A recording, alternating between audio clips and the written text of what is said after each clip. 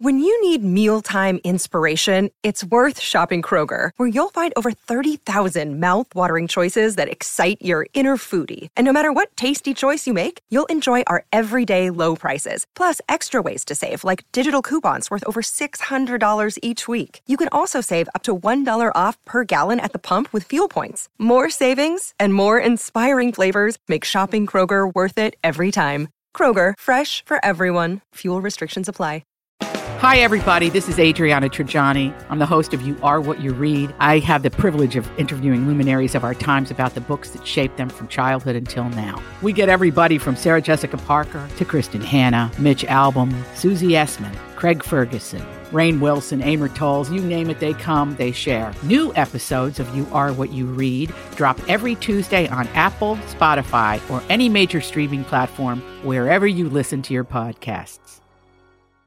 But we want to remind everybody that My Talk loves local, and one of our favorite local organizations is Loaves and Fishes. And joining us on the phone right now is Kylie Benson from Loaves and Fishes. Good morning. Good morning, guys. How are you? We're good. We're doing good. We're feeling good on a Wednesday, I think. How are you, Kylie? You feeling did you get to? Are you calling from home? Let me ask 3 questions before I ask one. Are you calling from home, or have you been on the roads this morning? If you were on the roads, were you slipping and sliding? I took a peek at the roads and decided I would take this call from home before I went out on that adventure. That is well thought out. They've now had time to salt the road, so I think things are going to be looking better for you when you go into Loaves and Fishes. Why don't we start there? Because I think one thing that is easy to do is we take for granted that we know the name Loaves and Fishes. I know a lot of my talkers who listen know the name as well, but there are some folks who maybe know the name but don't know exactly what you do. Give us sort of the 30,000-foot view of what Loaves and Fishes is all in the business of.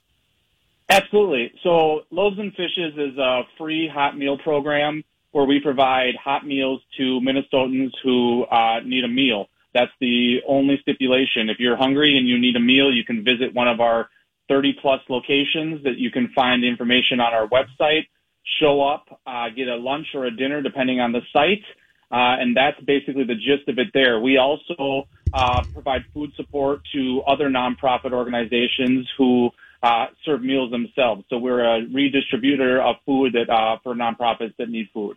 So, Kylie, can I ask who qualifies for services? Is it only, like you said, if you're hungry and you need a meal?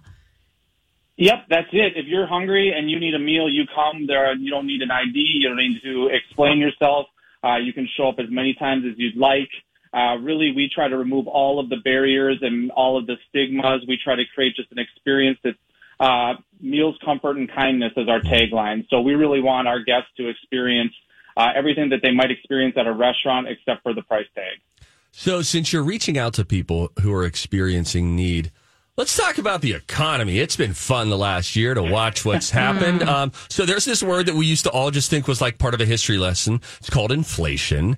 And we have really experienced it, which means I would imagine that people who are in need of a meal, have you seen more people coming to you what appears to be a direct result of inflation and the economy sort of spinning the last year?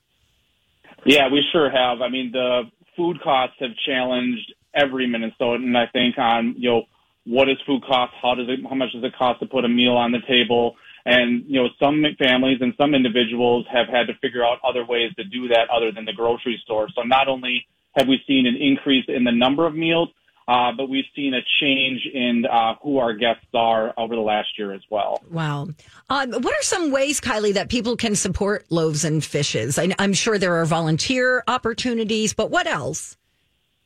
So the volunteer opportunities are obviously always available, but also, individuals that may not have the time to volunteer. We are always looking for financial partners to allow us to continue to grow and put the healthy, nutritious meals on. But kind of to the point of inflation and the new guest is just, information, just letting somebody know. If you know a family that's struggling to figure out how to make that budget meet for their food, or an individual that is assessing where their next meal comes from, just really getting that dialogue out there and letting somebody know that there is a meal available for them at Loaves and Fishes at one of our meal sites. And like I said, it comes with a smile and no other questions. How many different meal sites are there if someone's thinking, oh, this is us, this is our family right now, or we know someone who this is? How many different spots could they connect with you guys? 32 locations right now that if you go onto our website, whether those are the actual Loaves and Fishes meal sites or partners serving a Loaves and Fishes meal. 32? I thought you were going to say like 4 or something like that. That's a lot. So I guess you guys are sort of in all parts of the Twin Cities metro. We're all over the metro. We're in Greater Minnesota, down all the way down to Marshall. We're currently in the middle of an expansion to St. Cloud, where we'll be putting a second warehouse and another commissary kitchen up there. Wow. We strategically try to find where there's a need and where there's hunger and where there isn't an overlap of services so that we can, like I said, get healthy meals to our guests. I think it is, I would imagine, a humbling experience for someone who maybe has an experienced need for something as basic as meals, food, maybe a little bit humbling or challenging in some ways for them to come to you. And that might be somebody out there who's listening right now. Kylie, could you speak a little bit to maybe not the feeling that people walk in with, but the feeling that you see them walk out with after they have received support and help from Loaves and Fishes? Sure.